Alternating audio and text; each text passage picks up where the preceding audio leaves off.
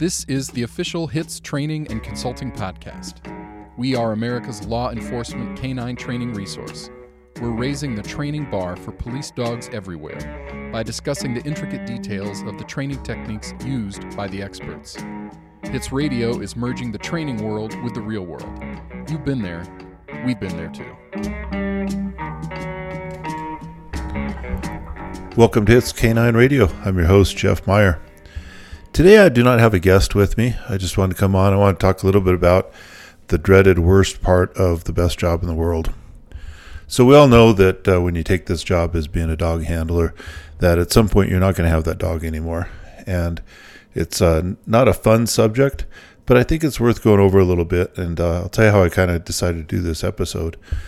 Last fall, I worked two dogs, and my bomb dog very suddenly was diagnosed with a cancer in his skull. On his like the skull bone was pushing into his brain. It was a real sudden diagnosis. I found out like in the afternoon, and by that night he was gone. So it was a gut punch. But having done this for a long time, if you do this for any length of time, you're going to go through it more than once. So I've been through losing several of my partners or retired partners. That was the first time I lost a dog that was still active duty. But I've lost retired partners at dogs I'd had for a long time. And it's just, there's no way around it. The whole situation sucks. But it is part of what we go through. And what concerned me a little bit was some of the comments that I got from working dog handlers that maybe hadn't done this for as long and were on their first dog. And some of the comments were to the effect of, man, I could never do what you did. And I think part of what it was is I made the difficult decision that after they did a CAT scan on my dog and he was still unconscious and I knew the prognosis was very, very grim, I made what I thought, and I still feel was a correct decision, just not to bring him back out of the anesthesia. He would have been around for maybe a couple of weeks under massive medication and not healthy and not functioning. And that would have been more for my benefit. And they said, don't you want to be able to say goodbye to him? And don't you wish you could have said goodbye to him? And I of course I do. But I was out of town. All of it happened. I had to take care of it all on the phone. And my partners at work had to kind of go be with him. So the whole situation was awful. But when I found out exactly the whole diagnosis, to me the decision was real easy. I'm not going to bring him back around just so I can see him one more time when I get back into town. It would have struck me as kind of selfish. And a lot of people, thought that was the right decision. Most people did. But like I said, a few younger, newer handlers told me, man, I could have never done that. I'm never going to be able to handle this or whatever. And that got me thinking a little bit about the mindset that we need to have when it comes to our dogs. So, we're going to lose our dogs at some point. What I have learned over all these years of doing this is I really believe that one of the things that makes dogs special is that they're here with us for a shorter period of time and we outlive them. Ideally, we're all going to outlive them. It's a bigger tragedy when the handler dies over the dog. And the fact that they're here in a segment of your life, I think makes us spend more quality time with them. I think if we had a dog that, stuck around for 40 or 50 years, maybe we would take for granted a lot of those days. And when the dog does finally leave us, then maybe we think, man, I wish I would have done this or that. But the fact that we have these dogs, probably an average of between 8 and 12 years, most of us know that, especially when the dogs get older, that's when they tend to get a little more babied. More than once, I've seen dogs that were working dogs that the handler didn't bring in the house much or at all, and then when they were retired, they ended up sleeping on the couch, which I think is great. I think bringing the dogs into the family, they're a pack animal, and socializing them, I think it's great for the dogs. So this whole show, I just wanted to kind of just talk a little bit about mindset. So we'll get to talking about retired dogs and a few ideas I have through experience as to how to handle that day with a retired dog. But first, I just want to briefly kind of talk about if you're working a patrol dog especially, but really any kind of dog, but specifically the patrol dogs. These dogs go in dangerous situations. That's why we have them. And there should not be any hesitation to send the dog in a dangerous situation. Now, that doesn't mean I'm advocating sending the dog on a suicide mission. If the guy is contained somewhere and he's armed and he's completely contained, you know where he is, then there's other tools we have to go get him. And even then there might be a time or two where maybe you'd have to use a dog to take, if he's in a house, maybe you need to use a dog to start buying some of the real estate if you can't just tear the front of the house off like some agencies can do. So in a limited, well thought out circumstances, maybe that's when you use a dog. But if the circumstances are that you're out on an area search and the guy's unknown where he's at and you need to search for him, a dog is the very best tool to search for him with. And it's a very dangerous thing. But the dog gives you that reactionary gap, keeps the cops safe. And if you do it correctly, the dog will be out front. Hopefully he'll give you enough advanced body posturing that you'll be able to read his alert and know that, all right, we've got him back here, and maybe you can even get the dog back, and then you've got the guy contained, and you can use your other tools at your disposal. But there's a lot of days where it's just flat out dangerous to be a police dog. And I think as a trainer, when you're training people, it's your responsibility to start putting the handlers into decision-making scenarios. A lot of times those decision-making scenarios might involve, is this a dog deal or not, based on the facts. Maybe you don't have enough of a crime or something, and the handler should correctly say, well, I'm not going to send my dog because we don't have enough to send him. But there should also be some times where the handler says, I'm not going to send my dog because he's contained, and I'm going to call the SWAT team. I'm going to do something different. And then there should be some scenarios that maybe the handler thinks about it and realizes, this is pretty dangerous, but we got to go look for this guy, and I have the tool to do that, and we're going to go downrange and do it. And I'm going to maintain my cover, and I'm going to use the dog as that reactionary gap and the searching tool that he is. And I hope everything works out okay. But we should set up some scenarios where, if possible, we did a scenario one time where we were able to take the dog.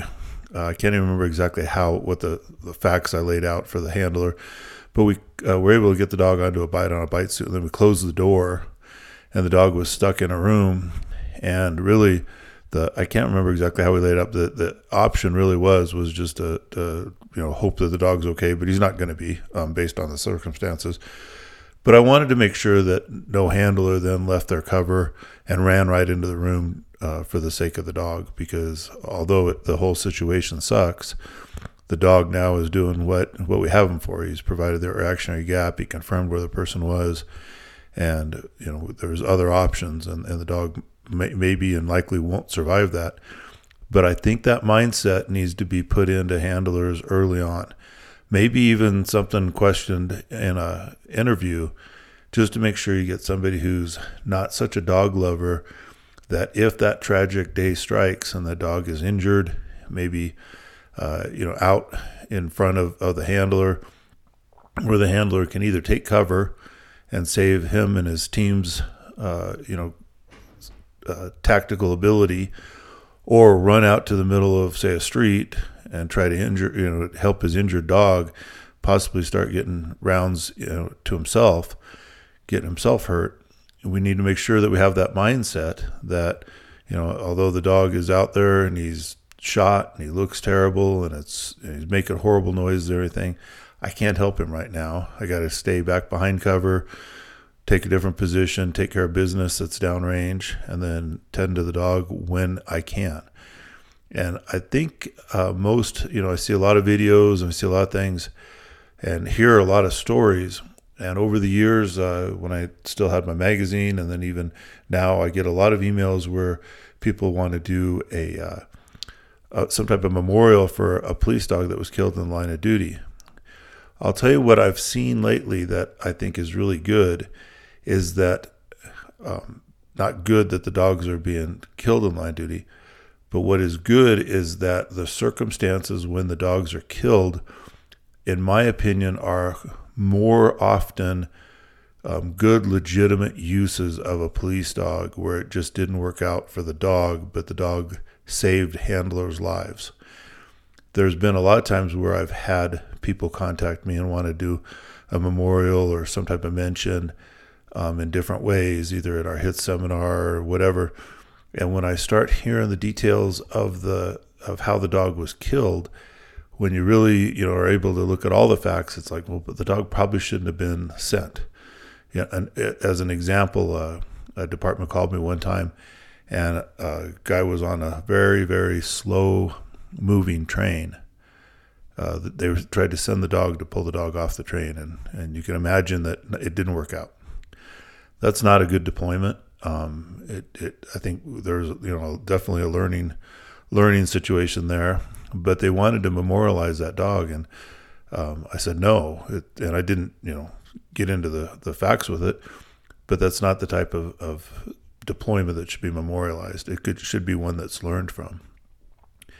That's where going into the decision-making scenarios helps, because when faced with those types of deployments that are no longer dog deals, if you've done it enough in training, hopefully it'll be an easier time to make that correct decision when you're out on the real search.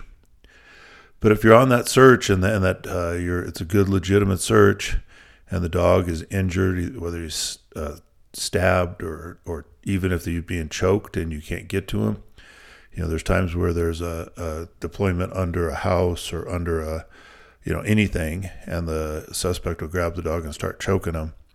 Is that, is trying to crawl on your belly in your tactical gear to get to your dog and try and fight with the suspect, is that the best thing to do?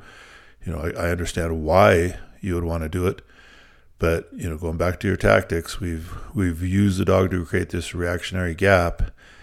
The dog has created that. You found the suspect, and now the dog's in trouble. Obviously, if there's any way that you can safely help the dog, then of course you will. But hopefully you have that mindset that if for some reason you can't safely help the dog, then you're going to have to take care of business first and then try and help the dog when everything's done. I know there's a few documented times where the dogs have done a good job creating the reactionary gap, taken around, and then the handlers have ran straight to the dog, and then they've taken around. So that nobody survives in that situation, and then the dog really truly is wasted. Where the dog was a hero for a minute, and then because the handler hadn't thought about the fact that this is a dangerous thing for my dog, I don't think they reacted the way that they could have with maybe proper training. So again, I'm kind of rambling on, but I just wanted to put the mindset that especially if you're working a patrol dog, we've all been taught since the days of our academy to do crisis rehearsal. We've been taught that, if I'm walking up on a car and the guy turns around and starts firing, here's where I'm going to move. Here's what I'm going to do. Here's all the different things I'm going to do. And we do crisis rehearsal on calls all the time. Start doing crisis rehearsal when you're looking at your dog, maybe when he's out on a break and you're admiring what a beautiful dog he is and how much you enjoy having him around, and you see him out there running around playing. And then do a little crisis rehearsal and think the worst scenario you can possibly think, and think of him being injured out in the middle of that field that you're watching him in, and you not being able to go help him. Not a pleasant idea to really think about, but that's part of crisis rehearsal. None of that, when you're doing a lot of that type of training in your mindset, a lot of those thoughts aren't pleasant, but they're very necessary. So start putting that in your mind, that if that was to happen, and not only are you ready for it, you have to understand that people on your team also are going to really love your dog and be dog lovers, and that if it happens, you might actually have to reach over and grab one of your team members if they're trying to run to your dog's aid. So it's those types of things that if you can set it up in some type of scenario-based training, I highly encourage it. But it just got me thinking about it a lot when I lost my dog, and I had more than one person tell me, man, I could never do that. I don't know what I'll do that day when that day comes. And I think it's something we should all be thinking about, just for the tactical side of it for patrol dogs. But moving on to when you have a retired dog, that's a little bit easier sometimes because you're not under the stress. And then you can just kind of evaluate your dog. And what I always say is, if you've had a good relationship with a vet for the life of the dog, and the vet has good data, meaning he's pulled his blood, on a regular basis, he knows what's going on. All these dogs, when they retire, they're going to have some aches and pains, no matter if they're patrol or detection dogs. They're going to be, a little bit more sore than your average dog because they've worked their whole life. But if you have a good relationship with your vet, then they can start really diagnosing, is the dog simply old and a little bit arthritic, or is there something else going on? So I say first, have good relationship with the vet, have all your records up to date, and maintain those in retirement. And I know that a lot of these agencies dump the retired dogs and the responsibility on handlers, which that's a topic for another show, but I don't think it's correct, but it happens everywhere. But the good thing is there's a lot of different 501c3s that are out there now to help us with retired dog vet bills if you can't pay them. So some agencies have small allowances for the regular stuff, and then if there's a big event where you need more money, there's a lot of different tools and places out there. I had one guest on the podcast just a while back that was, came on specifically to look for more people to help because he's got the money and was trying to find more retired dogs to help. So there is some resources there for you if you need major stuff. On that note, I would caution that if you've got an older dog and there's an expensive surgery coming up, kind of understand that pot of money is going to lots of your fellow canine handlers and their retired dogs too. And I've seen a few examples where very, very much older dogs have gotten extensive medical stuff, knee surgeries and stuff like that maybe they could have just been medicated through to avoid any pain, but it would cost thousands and thousands of dollars. That was then taking money out of that pot from where it was coming from for other handlers. So, remember that it's not a bottomless well, and, you have to use some fiduciary responsibility when you're taking that money, even though it's emotional. We all want the very best for our dogs, especially, when we've had them for a long time.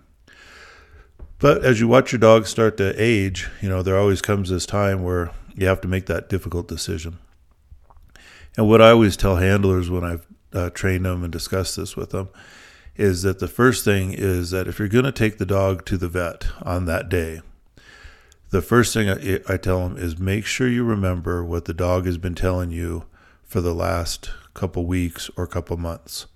And what I mean is when he's at home, he's out of drive, he doesn't have an adrenaline dump, he's not been in a car for quite a while, and all of his aches and pains and whatever else is ailing him is very, very clear to see, and that now that days are right, I can't make him suffer anymore, that I'm going to take him in.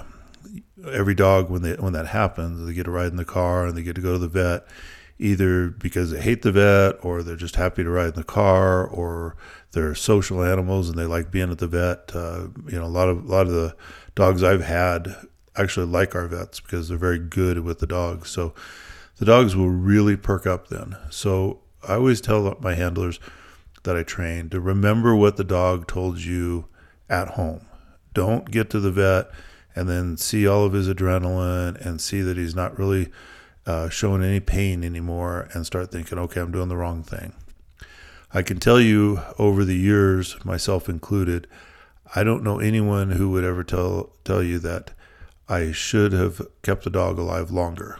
It's always the opposite. When you really finally make that difficult decision and you decide that, the dog is now suffering, I got to help him, that when you're all done with it and you get out of the fog from losing him, it's usually a very easy way to look back and say, yeah, I did the right thing.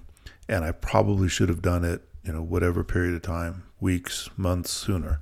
I know I did that with one of my dogs, and I was dreading the decision. And one day I saw him literally stumble into a wall, and I sat there and just kind of caught myself and thought, why in the world am I making him do this? He was almost delirious, and I was making him suffer like that. And it was a selfish thing of my part. I was letting this dog go through that because I didn't want to make the difficult decision. So at that very second when it clicked on me, I scooped him up. It was on a weekend, and I took him straight to my vet without dreading it anymore. And I think that's one more piece of advice that I would say is that when you make that decision, then be ready. Maybe already have talked to the vet and find out what the process is, and can I bring him in or do I need an appointment? I personally think it's harder when people make an appointment. I've been around a few handlers where they say, a week from Tuesday is the day. Man, that's a long time to know that clock is ticking, and every day. I guess maybe it works for some people, but I think, again, just know now before you get to that date, start thinking about which is better for you. Personally, I like to make the decision and then just be done with it instead of dreading it for days and days and days, because you're already going to have it in the back of your mind. And finally, if it's possible, if you have the service in your area, I would highly recommend to have the service come to your house and take care of that. I've had a few pets done that way, and one of my police dogs, and it was much better way to do it. The dog's calm. He's doesn't get all that adrenaline. He's much more at home. The services that do that, they understand what the situation is. They specialize in it, so they come in, keep the dog calm, spend some time with the dog. You're able to be there with them at right there in your house where the dog is nice and comfortable. And then they'll take the dog with them, and at some period down the road, in a week or two, you get the ashes back if you want them, which I think pretty much everybody would want them. So those are just some of the ideas that I wanted to kind of go over. Having been through it, more than once, it sucks. It never gets any easier. But I think it's something that, we talk a lot about different training and stuff, and maybe that's a subject we haven't talked about enough for some handlers. But it needs to be part of your mind that you're not going to have this dog forever. And the day that you don't have him, he's going to be a great memory, and hopefully you think to yourself, I did everything I could for him. I trained him to the best of my ability. I deployed him, in outstanding ways, and he did a great job for me. And then when that difficult decision came, I was strong enough to make it with authority when it needs to be made, as opposed to letting it linger on. I could give you some examples of dogs that went on for literally months and months and months where it just isn't fair to the dog. And it's difficult to take one of your friends aside and say, hey, we need to talk about this. But if you see that might be something you have to do also. So again, not the most uplifting podcast. I'll have some more podcasts coming back out real soon. Get some more from Sheepdog Guardians, some updates, and I've got some great guests coming. But this has been on my mind, and just wanted to jump on and have a quick little discussion about it. I also want to remind everybody that HITS will be in Scottsdale this year. In August, we'll be in Scottsdale. So it's really ramping up quite well. We've got a lot of instructors a lot of the instructors are up on our webpage at hitscanine.net. A lot of information on there. The vendors are just about sold out. So if you're a vendor and you want to come to HITS, contact us sooner rather than later, because we will run out. It's the biggest vendor show in the world.